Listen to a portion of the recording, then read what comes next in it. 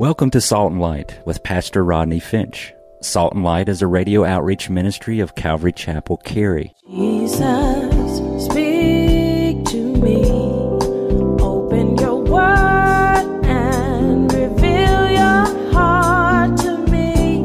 Salt and Light is a series of verse-by-verse studies through the Bible, focusing on its practical application to our everyday lives. Salt and Light is recorded live at Calvary Chapel, Cary in Apex, North Carolina. Stay tuned. At the end of the program, we will give you information on how to contact us, so be sure to have a pen and paper ready. Today, Pastor Rodney will be teaching from the book of Matthew, chapter 12. So grab your Bibles and follow along. Now with today's teaching, here's Pastor Rodney. Boy, do I love this text that we're in Matthew chapter 12. We're going to talk about the family of God in just a few minutes. But if you weren't with us or haven't been with us, at this point in chapter 12 of the Gospel of Matthew, Jesus is in the midst of confrontation with religious people. Jesus always found himself in the midst of confrontation with religious people. Religious people did not like Jesus. Religious people hated him, as a matter of fact, and they wanted to kill him. I'm sitting on the plane on the way here Friday, and I'm thinking, looking at the text, why? Why did the Pharisees and religious folks want to kill Jesus? Well, I think right here in chapter 12, we have four basic reasons. If you're taking notes, write this down. Number one, they hated Jesus, and they wanted to kill Jesus because of the claims that he made about himself. He said he was the Messiah. He claimed to be the Son of God. He claimed to be the Messiah, the Son of David, which meant his authority outweighed their authority. And they didn't like that. Number two, not only did he claim to be the Messiah, but also they hated him and wanted to kill him because of the deeds that he did. What did he do? Well, here in chapter 12, we've discovered that he healed the sick. He delivered those who were demon possessed. He delivered those who were demon oppressed. He was healing people and delivering people and causing people to acknowledge that he was the Son of God, that he really was the Son of David, which meant he was the Son of God.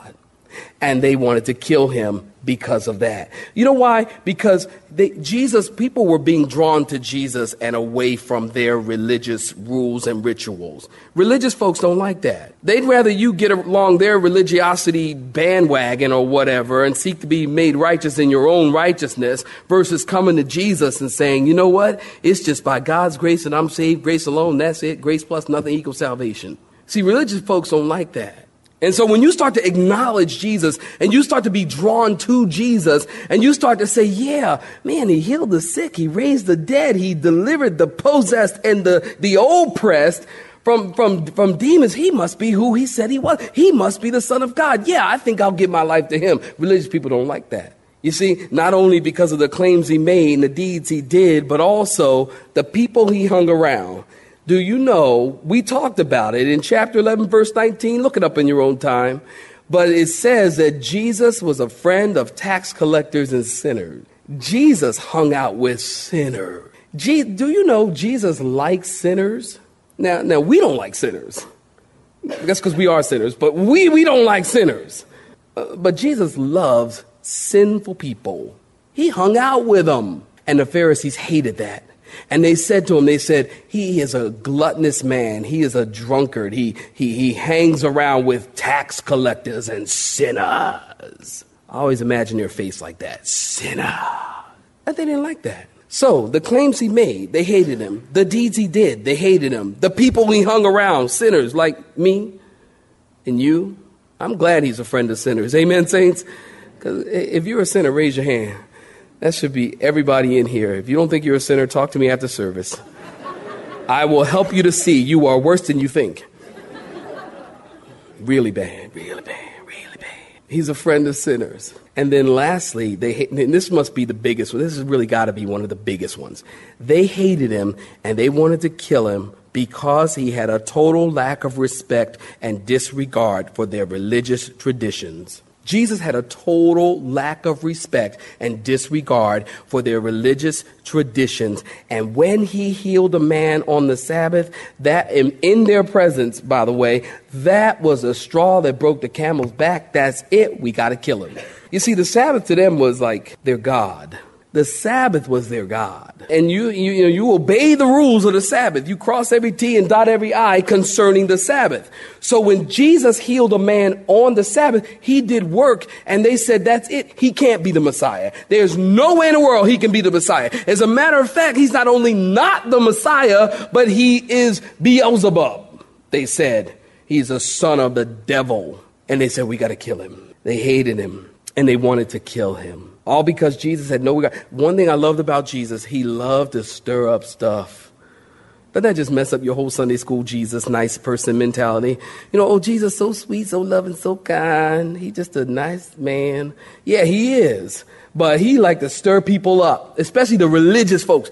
Matter of fact, you look through the scriptures, you'll see the people that he spends much of his time rebuking. Matter of fact, all the people that he ever rebukes are, guess who? Religious folks. Those are people Jesus rebukes. People who are religious. People who think that what they do, who they are, their own righteousness, can make themselves better with God or in right standing with God, or what they wear, or how much they tithe, or how many times they go to church, or any of these outward, external, man-made religious rules and rituals. Jesus rebuked them, had bad things to say to them, and it made them so mad they wanted to kill him. Jesus would always stir. I think, now I'm reading the white space here, okay? That means between the lines, all right?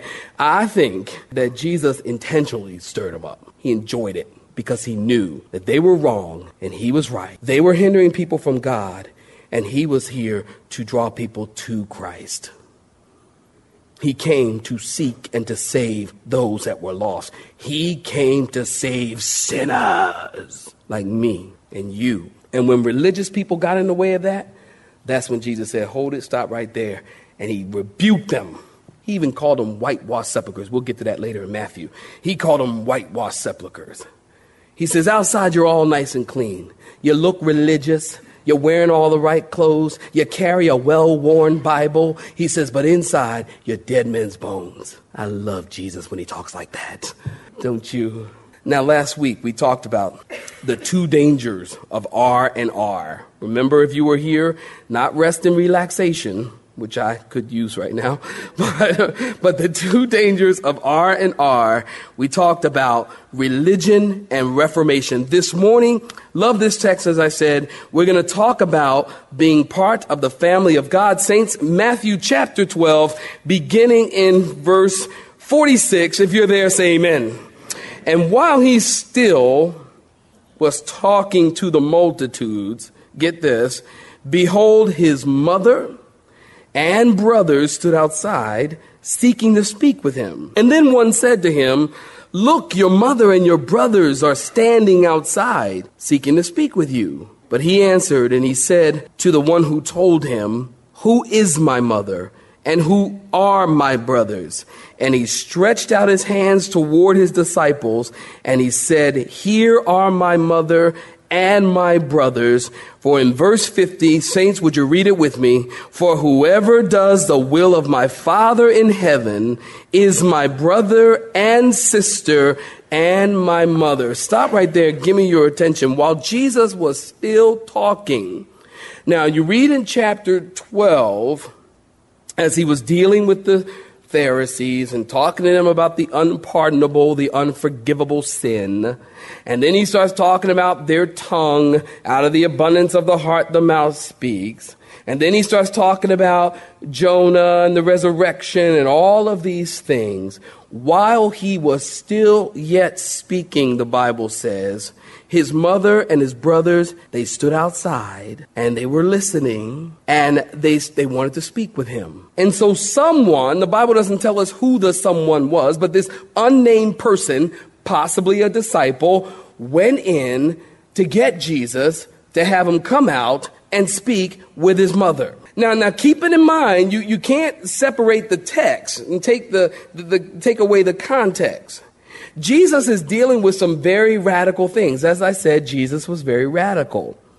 Not only was he talking about the Sabbath, and he said, by the way, I am the Lord of the Sabbath, but then he went on to say, and I am greater than the temple. Greater than the temple? No one is greater than the temple. You got to understand something. In Jewish mindset, thought, philosophy, culture, the temple is the center of who they are and what they are and how they relate to God.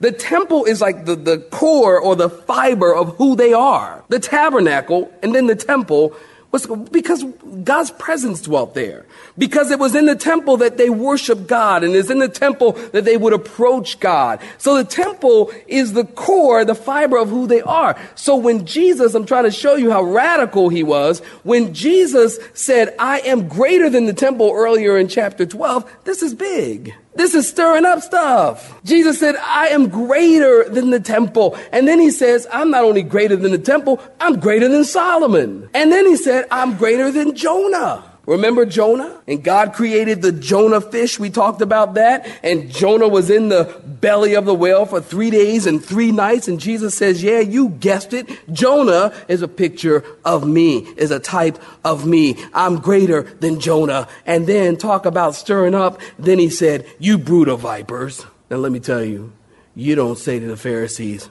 you brood of vipers. That's like talking about your mama, all right? That's kind of like right up there talking about my mom. See, you can't get away with that. You understand? Say amen if you understand. All right, so he said, you brood of vipers. Now, again, you don't say that unless you, not if you want to live. So he said, he was calling them the devil. He was calling them deceitful and sneaky like vipers. And so his mother and his brother, they stood outside. They were seeking for him to come outside, trying to get his attention. That word seeking in the Greek language literally means imploring. It means begging. It means trying. I mean, the picture here is almost like, Jesus, stop it. What? Jesus, come over here. Come over. What are you doing? Are you crazy? Stop talking like that. Because they knew because the climate was getting hostile. You understand, as we move through chapter 12, you can see things are escalating. Things are at the heart, and the feeling and the antagonism and the hatred is escalating for Jesus. And see, Jesus' mother and his brothers and his disciples, they knew that. There's like this ticking time bomb about to explode. They could feel the hostility mounting and the tension mounting. They could sense it. And so they said, Jesus, let's get out of here.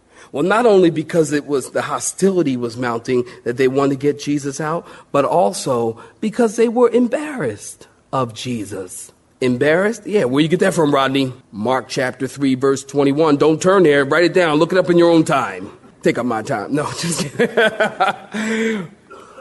They were, and this was shocking for me. I don't know. I've been teaching the Bible for a long time. I just got it. I just get it. They were embarrassed of him. Because remember, I mean, he's talking all this stuff. I mean, he's a family member. You know how some of y'all family is. They just get out in public and they show out. You know what I'm saying? And so they're like embarrassed of him. And not only are they embarrassed of him, but Mark 3:21 says that they thought that he was insane. They thought that he had lost his mind. It's almost like, have your mother ever said to you, have you lost your ever-loving mind? It's like, I've always wondered, what is an ever-loving mind? Someone please, what is it? But see, they thought he was insane. They thought he lost his mind. Now, understand something. Mary, his mother, I get the feeling she's kind of going along for the ride here because Mary, she didn't really think he was insane. Yeah, but she probably was a little embarrassed because he was really stirring up stuff. But she didn't really think he was insane because she knew. Remember the angelic visitation? Remember when the angel showed up and the angel said that you're going to have a son and you're going to call his name Jesus, for he will save his people from their sins. See, Mary kind of knew, but maybe a little embarrassed, as moms sometimes are when their kids start getting in trouble or whatever. But the disciples, they were and his brothers, they were completely embarrassed, mortified. And they thought that he had lost his mind. I mean, think about it. That's really natural. I mean, it is natural if your brother starts talking about he's the Messiah. I mean, it's like, you're out on the basketball court with big brother Jesus and you're all sweaty and you're hungry and you're tired. And all of a sudden he stops the game and says, I am the way, the truth, and the life. I am the Messiah. They're like, yeah, right. And I'm Oprah. Okay. Yeah, right.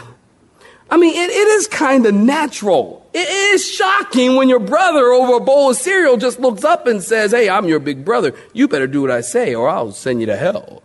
I mean, that's kind of shocking. You know what I mean? It's almost as shocking as if when you get saved and you give your life to Christ.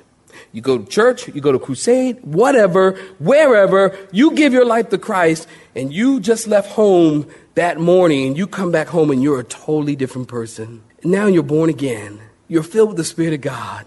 And your life has changed. God has removed the scales from your eyes, and now you see things spiritually. Now you've repented, and you feel clean, and you're all washed up, and you go home, and you walk in the house, and you say, hey, Mom, hey, Dad, hey, husband, hey, wife, guess what? I'm a Christian now. I'm going to heaven, eternally in heaven with God. They'll think you lost your mind. Might I add, your ever-loving mind. You see? So it's no shock here.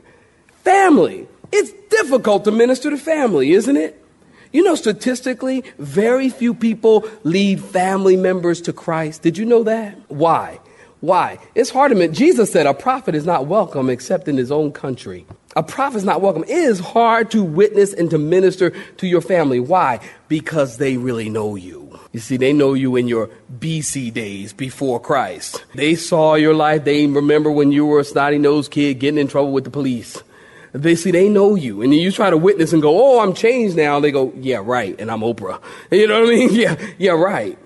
So it's hard to minister to family. And Jesus didn't reach his family. He didn't reach his brothers until 1 Corinthians chapter 15. Again, look that up in your own time. In verse 7, it tells us that James was a brother of Jesus. It tells us that James did not believe in Jesus during his earthly life. When Jesus was walking on earth, James did not believe he was the Messiah. But after the resurrection, James became a believer. Isn't that interesting? In all of Jesus' 33 years, James refused to believe. Yeah, Messiah. I doubt it. We got the same mom, got the same dad. I'm not deity. How come you are? You see? But after the resurrection, the Bible is clear that James became a believer. And not only did James become a believer, but get this, he went on to be powerfully and mightily used in the church. He wrote the epistle of James, by the way, which I find it interesting that much of his epistle that he wrote, James, Jesus' brother, deals with the tongue. Isn't that interesting? Maybe he said some stuff to Jesus. Maybe he said things he shouldn't have said to Jesus during his life. We don't know. But James does deal with the tongue quite a bit. Very interesting. And so after the resurrection, James was changed. He was born again. He was mightily powerful. As a matter of fact, he went on in the early church. They gave James a nickname. They called him Old Camel Knees. Why? Because James was a man of prayer. And he prayed so much on his knees that history tells us that he had big knots on his knees, and his knees was calloused and arthritic and painful because he prayed so much, because he was so affected by big brother Jesus. Isn't that interesting? And none of that happened till after the resurrection. So they didn't believe. They were embarrassed, and they thought that he was insane, the disciples. And Mary, I think she understood a little bit. She was a little bit embarrassed. She understood a lot, and she was embarrassed a bit. But she, of course, you know the story. Mary, she's a believer. She received Christ, as a matter of fact. I was just looking in Luke chapter 1 as she talks in the Magnificat, and she talks about God, my Savior. Isn't that interesting? Mary calls Jesus her Savior. Now, let me just kind of bring up a few things. I want to make a few points about Mary and take a few minutes, because if you've been around here at Calvary Chapel, you know that I went to Catholic school pretty much from grade 1 through 10. And then right in the middle of 10, I got kicked out. But that's a whole nother sermon. We won't talk about that right now. But, I went to Catholic school for years. And let me just say something. I thank God for Catholic school. I learned a lot in Catholic school. I got a good education. Even when I went to public school, out of Catholic school, I was like way ahead of my class. I mean, way ahead. I still graduated with D average, but I still way ahead of them. I was ahead of them. I don't care what nobody said. I was all that. And so, but I thank God for Catholic school, and largely because, I learned good handwriting, good what they used to call penmanship. If you know that word, first and second service, I use the word penmanship, and people look at me like I had 6 heads.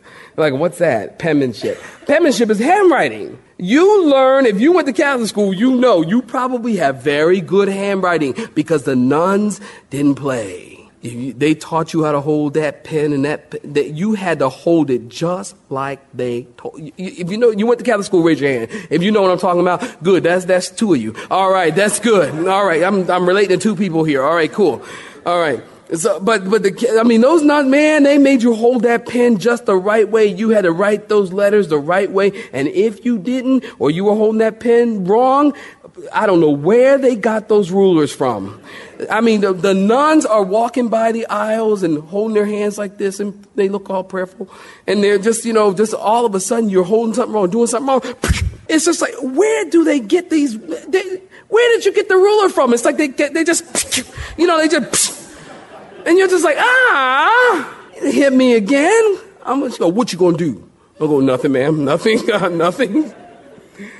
But I thank God for Catholic school. And so by no means, please don't understand my forthcoming comments as Catholic bashing. I am not Catholic bashing. I am not one of those protesting Protestants. But I gotta say that I believe that the Catholics are wrong and even heretical as they relate to Mary in identifying her as deity and venerating her and worshiping her. That is wrong and that is unbiblical. And I think Mary knows it's wrong. As I said, Luke chapter 1, look it up in your own time. Mary was a sinner just like everyone else. And even in her own prayer, that Magnificat, she says, I rejoice in God my Savior. Well, you don't need a Savior if you're not a sinner. So Mary even acknowledges the fact that she is a sinner and that she needs a Savior. Much wrong teaching as it relates to Mary in the Catholic Church. The Catholic Church teaches, for example, that Mary is favored above all people. Now, look in your Bibles again. Very important to see. Notice when they came to tell Jesus that his mother was outside, did you notice Jesus didn't stop and come out to see what his mother wanted? He didn't come out and go, yes, ma'am. Yes, Mary, Mother Mary with special privileges. Ma'am, he didn't do that. Did you notice that? In other words, that tells us what? That Mary does not have special privileges and special access to God. Mary is not higher than other people. The Bible says that Mary is blessed among women. Blessed art thou among women, but not above women. She is blessed. And yes, don't misunderstand me. Let's be careful not to swing to the other end of the pendulum and say, oh, well, Mary, she was just like everybody else. Mary, she's just another lady. Well, that's not quite true either. Because she is more than just another lady. Think about it. She had the privilege, the honor to be impregnated with the Son of God. How many women do you know has brought the Son of God in the world? Now, I know you think your son is the Son of God, but he isn't. Hello. This doesn't happen every day. It happened once and it's never going to happen again. And she was chosen to bring forth the Savior of the world. I think that's pretty special. Yes, as a 14, 15, 16-year-old girl, God chose her and she was special to God. But let's be careful not to venerate her and deify her, because she doesn't do it of herself, for one, and it is unscriptural for people to put her in that place. She doesn't have special access to God. She absolutely does not. And we need to be careful, though, not to swing to the other end of the pendulum and to make her less than what God calls her. So she's not blessed above women. The Catholic Church teaches that she is. The Catholic Church teaches also that Mary rose from the dead and ascended into heaven. They call that the Assumption of Mary. The Assumption of Mary. You have been listening to Salt and Light, a radio outreach ministry of Pastor Rodney Finch and Calvary Chapel, Cary, located in Apex, North Carolina. Join Pastor Rodney Monday through Friday at this same time. For information regarding service times, you can contact us at 1-800-293-0923. That's 1-800-293-0923. You may listen to today's broadcast in its entirety by visiting the media library on our website at cccary.org.